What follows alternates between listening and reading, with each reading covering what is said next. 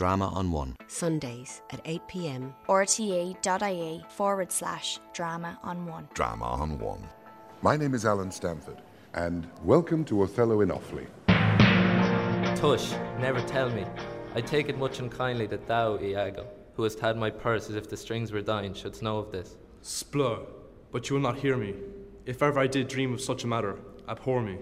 Thou toldst me thou didst told him in thy hate. Despise me if I do not. Surprisingly, the first characters that we meet in the play Othello are neither of its two principal lovers, which are Othello and Desdemona.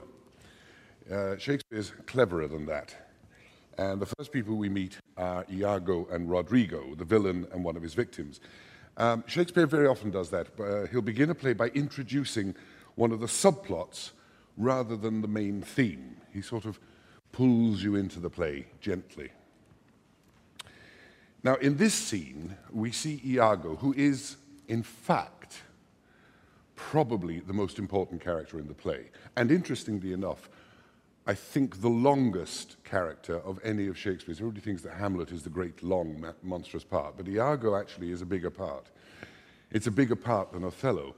In a way, it's the leading character of the play, because Iago is the main protagonist, and Othello and Desdemona are simply his victims.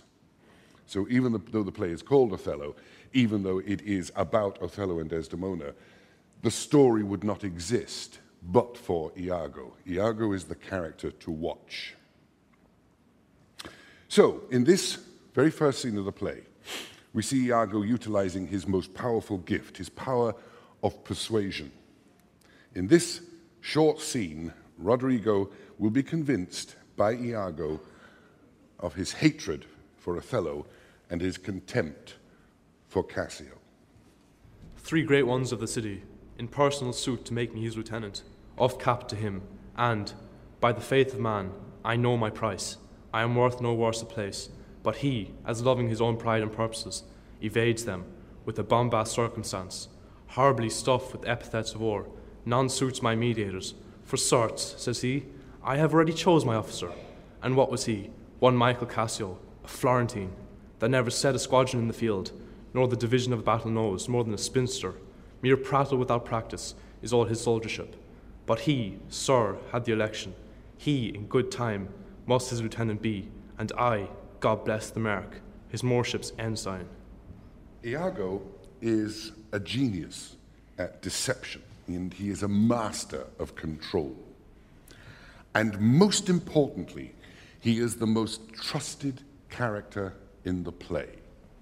He is the one character in the play that everybody trusts, everybody believes in, everybody believes to be honest. And as we progress through the play, this becomes more and more apparent.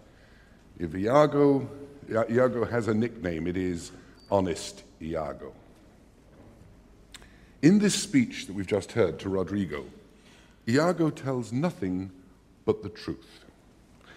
It's one of the great rules of lying. If you really want to get away with a lie, make it the truth. Always find a way of telling the truth, but use it to your advantage. And Iago understands that skill quite brilliantly. I think everybody in the room in front of me seems to have a similar understanding of that. And that's important, because you must recognize the fact that Iago is not just words on a page. He's a very real, living person. That's what makes great theater, and why Shakespeare was a great playwright, because he put real people on the stage.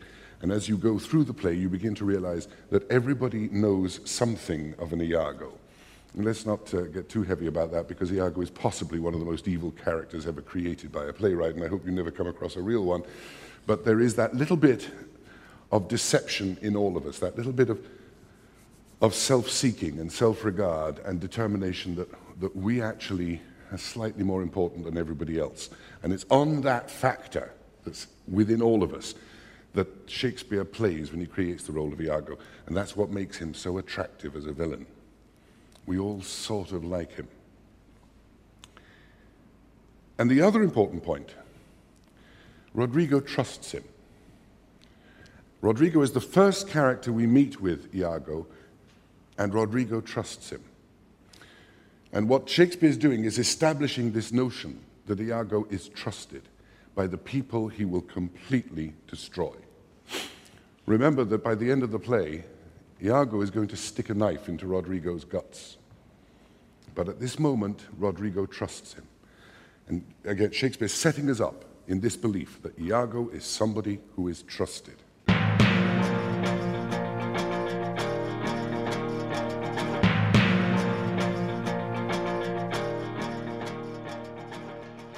Drama on One. Sundays at 8 p.m. rte.ie/drama on one. Drama on One.